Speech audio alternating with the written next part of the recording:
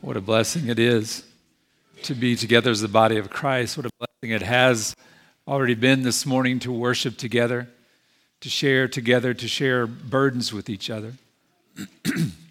If you would, turn in your Bibles to Hebrews chapter 11. We'll be starting in verse 20. And for our visitors who are here this morning, we've been going through Hebrews for the last few months. We've actually been going through Hebrews chapter 11 for a little over a month. But it has been a true blessing, as it always is, to take deep dives into Scripture and to understand what God is teaching each of us. Hebrews chapter 11, starting at verse 20. By faith, Isaac invoked future blessings on Jacob and Esau. By faith, Jacob, when dying, blessed each of the sons of Joseph, bowing in worship over the head of his staff. By faith, Joseph, at the end of his life, made mention of the exodus of the Israelites and gave directions concerning his bones. As I said, this chapter, this book, has been so rich and so deep, so full of examples for us as Christians, full of challenges, full of examples of how it is to live by faith. Today's verses don't disappoint. We have multiple instances where men had the opportunity to feel kind of impatient, kind of weary of waiting for what was rightfully theirs. We have multiple men who in detail saw future blessings and rested in them. Our outline this morning, if you've been going through chapter 11 with us, probably looks pretty familiar. We're going to look at the promise, the faith, and the fulfillment of the promise, and the finality of the faith. Let's pray. Father, we thank you this morning for this text, for this truth, for this provision that you have made through your promises.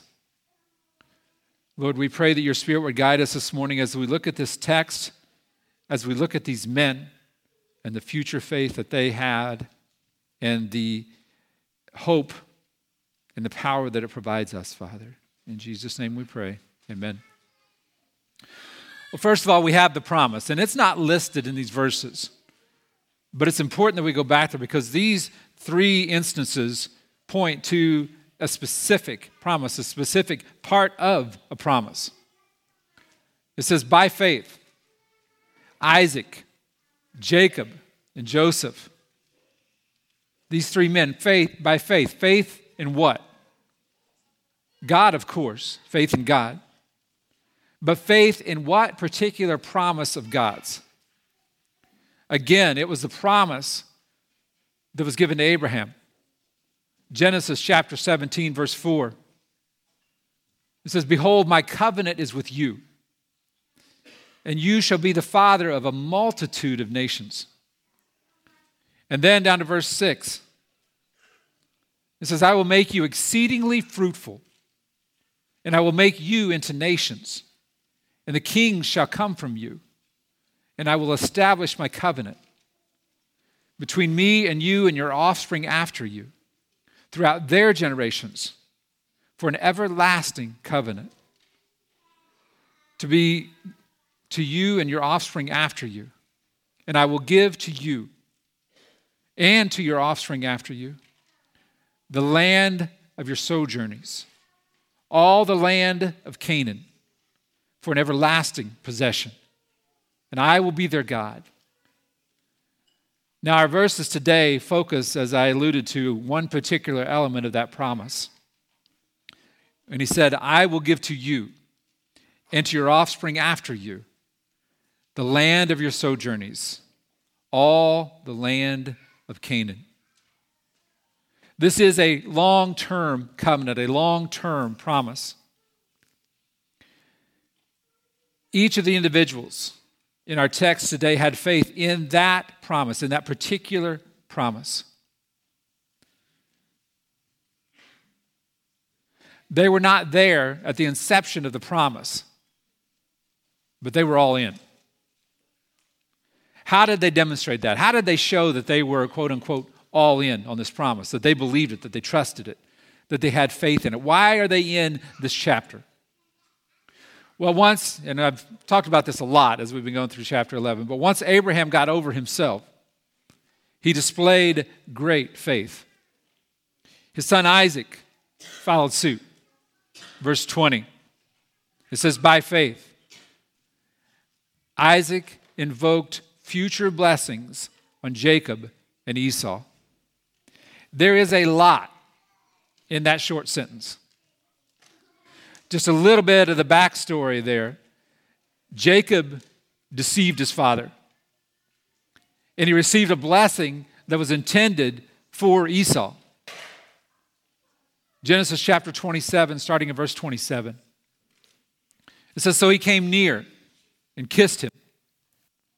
And Isaac smelled the smell of his garments and blessed him and said, see, the smell of my son is as the smell of a field that the Lord has blessed. May God give you of the dew of heaven and of the fatness of the earth and plenty of grain and wine. Let people serve you, and nations bow down to you. Be Lord over your brothers. And may your mother's sons bow down to you. Cursed be everyone who curses you, and blessed be everyone who blesses you. Now, this whole principle of blessing is a vast topic of its own and a rich thing to study to understand the power and the influence that this principle of blessing has. There is power in blessing. We don't have the time this morning to go in that. That could be a sermon on its own, a study of its own. And there's some resources out there to understand that, and there are more examples of blessings throughout Scripture. But today, looking at this text, we want to focus on the future faith of these men and how it manifested in the speaking of blessings. Isaac was near death.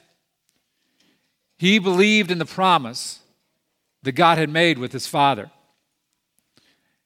And he desired to pass that on to his sons by means of a blessing. Now, by rights, the greater of the blessings belonged to his son Esau.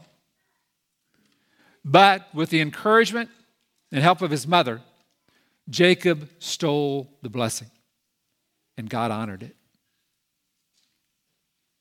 He honored the blessing, not Jacob's actions, but the blessing. Genesis chapter 27, verse 3.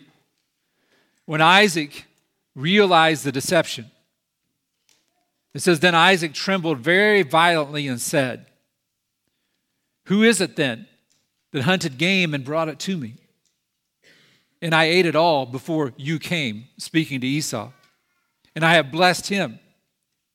Yes, and he shall be blessed. Despite the deception, the blessing was Jacob's. That's what Isaac was confirming here. It was through Jacob's lineage that the promise was indeed fulfilled. Genesis chapter 27, verse 39. Esau did get a blessing.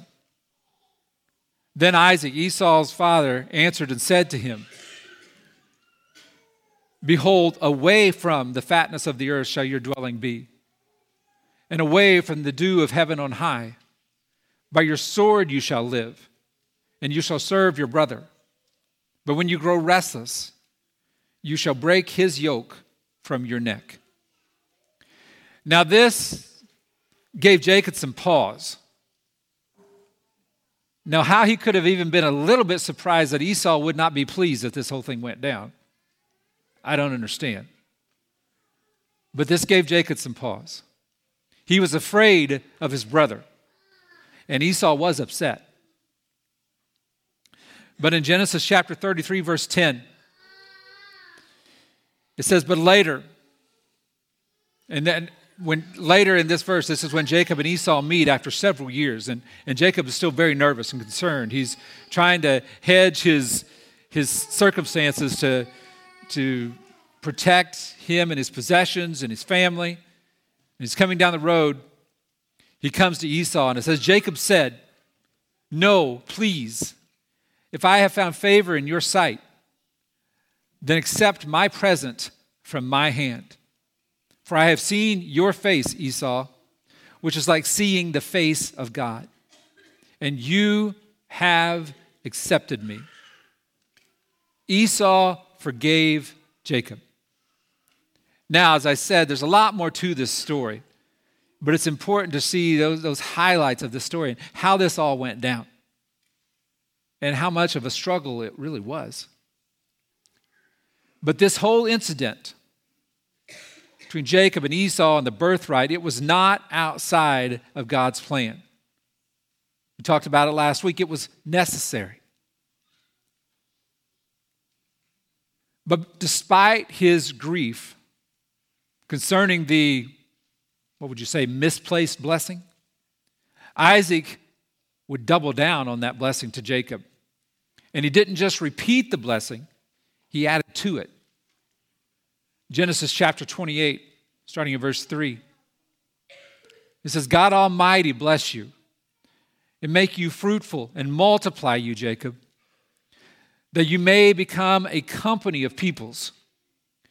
May he give the blessing of Abraham to you and to your offspring with you, that you may take possession of the land of your sojournings that God gave to Abraham." The author of Hebrews, in his short sentence, mentions nothing about this deception. But both sons are listed as having future blessings, although they are listed in order of blessing and not birth order, as an interesting note. Isaac firmly believed that these blessings would be fulfilled. Isaac trusted God. He had future faith. Verse 21, "By faith Jacob, when dying, blessed each of the sons of Joseph, bowing in worship over the head of his staff. As with Isaac, while it was not due to deception, Jacob's blessing went against the natural birth order. When Jacob was dying, Joseph tried to have the greater blessing given to Manasseh. He tried to tell his father he was doing it wrong. He tried to get him to give it to the firstborn Manasseh. But Jacob crossed his hands to designate Ephraim as the greater. God is not bound by human traditions like those that give preference to the firstborn. He's not bound by human expectations. He fulfills his purposes as he chooses. He is sovereign. This incident with Jacob and the blessing of Joseph's sons, like Jacob and Esau,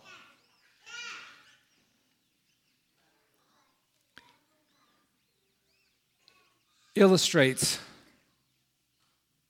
the power of the blessing. With its fulfillment far in the distance of time. As a result, Ephraim's descendants would get preference, would get first choice of the land when they are finally ushered into the land of Canaan, as a result of this blessing, of Jacob crossing his hands. It would affect down even into those generations to that level. At the time that Joseph's words were spoken, fulfillment could be known only by faith. The author then speaks of Jacob as having a worshipful attitude. That's why he brings in about bowing over his staff. This was no small deal to Jacob at all. It was important, and he knew it was important. As he blessed the sons of Joseph, he knew the immense significance of what he had just done. Verse 22, by faith Joseph, at the end of his life, made mention of the exodus of the Israelites and gave directions concerning his bones. Genesis chapter 50, verse 24, we see this actual incident. It says, and Joseph said to his brothers, I am about to die, but God will visit you and bring you up out of this land, to the land that he swore to Abraham, to Isaac, and to Jacob. Then Joseph made the sons of Israel swear, saying, God will surely visit you, and you shall carry out my bones from here. Joseph knew, he knew by faith that God will fulfill his promise.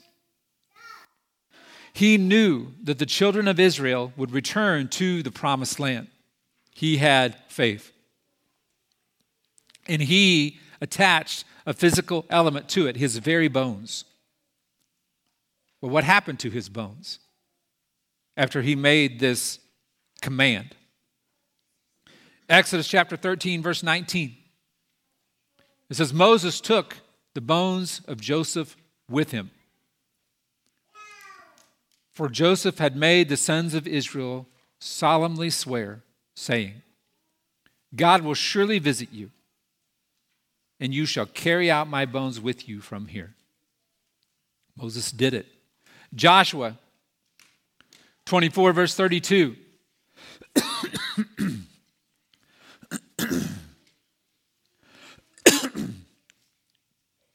As for the bones of Joseph, which the children of Israel brought up from Egypt, they buried them at Shechem, in the piece of land that Jacob bought from the sons of Hamor, the father of Shechem, for 100 pieces of money. It became an inheritance of the descendants of Joseph. Joseph's faith, Isaac and of Jacob, looked past death, looked past the end of many men's death, their time ending on this earth. It looked far into the future. Though his words seemed to refer to nothing more than his burial arrangements, they were more than that. The order to carry his bones to Canaan gave evidence of his, Joseph's, deep conviction. Hebrews 11:1. Now faith is the assurance of things hoped for, the conviction of things not seen. Why would he make such a request, such a command? Because he was giving a marker, giving a tangible thing of, you guys are going into the land of Canaan. Your descendants are going into the land of Canaan, and you're going to take my bones with you. Joseph's faith that in his time, God would send the people back to the land where Abraham had dwelt in tents. Joseph had built his life. From the age 17 on, had built his life. He had received his notoriety in Egypt. Yet he wanted his bones carried back to Canaan.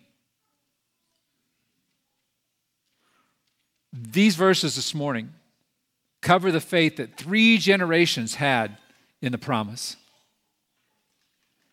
Isaac, Jacob, and Joseph believed that God would give them the land, give their descendants the land of Canaan, the promised land,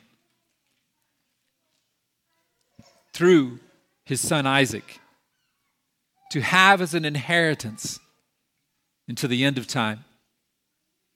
From the time of these 3 generations, roughly, to the time that the promise will be fulfilled, that recorded in the book of Joshua when they enter into the promised land, was over 400 years.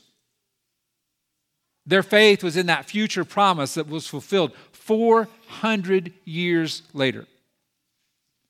To give us a little perspective, and I know we know 400 years is a long time, but to give us a little perspective, the United States has been a nation for almost 250 years. And if you studied U.S. history, you know there's a lot of things that have happened in those 250 years. But for this deliverance to their promised land, for their descendants to be delivered to the promised land, was 400 years. The faith that these men displayed was, to use the word again, immense. They knew that they weren't going to realize it in their lifetimes. That's why Joseph said, "Take my bones." They knew they were about to die in each circumstance. But they knew that it was going to be fulfilled in their descendants. And not only were the descendants going to have to wait 400 years, but they were going to be enslaved. One of Satan's tools, one of his ways to distract us, to weaken us, to tear us down, is the need for instant gratification.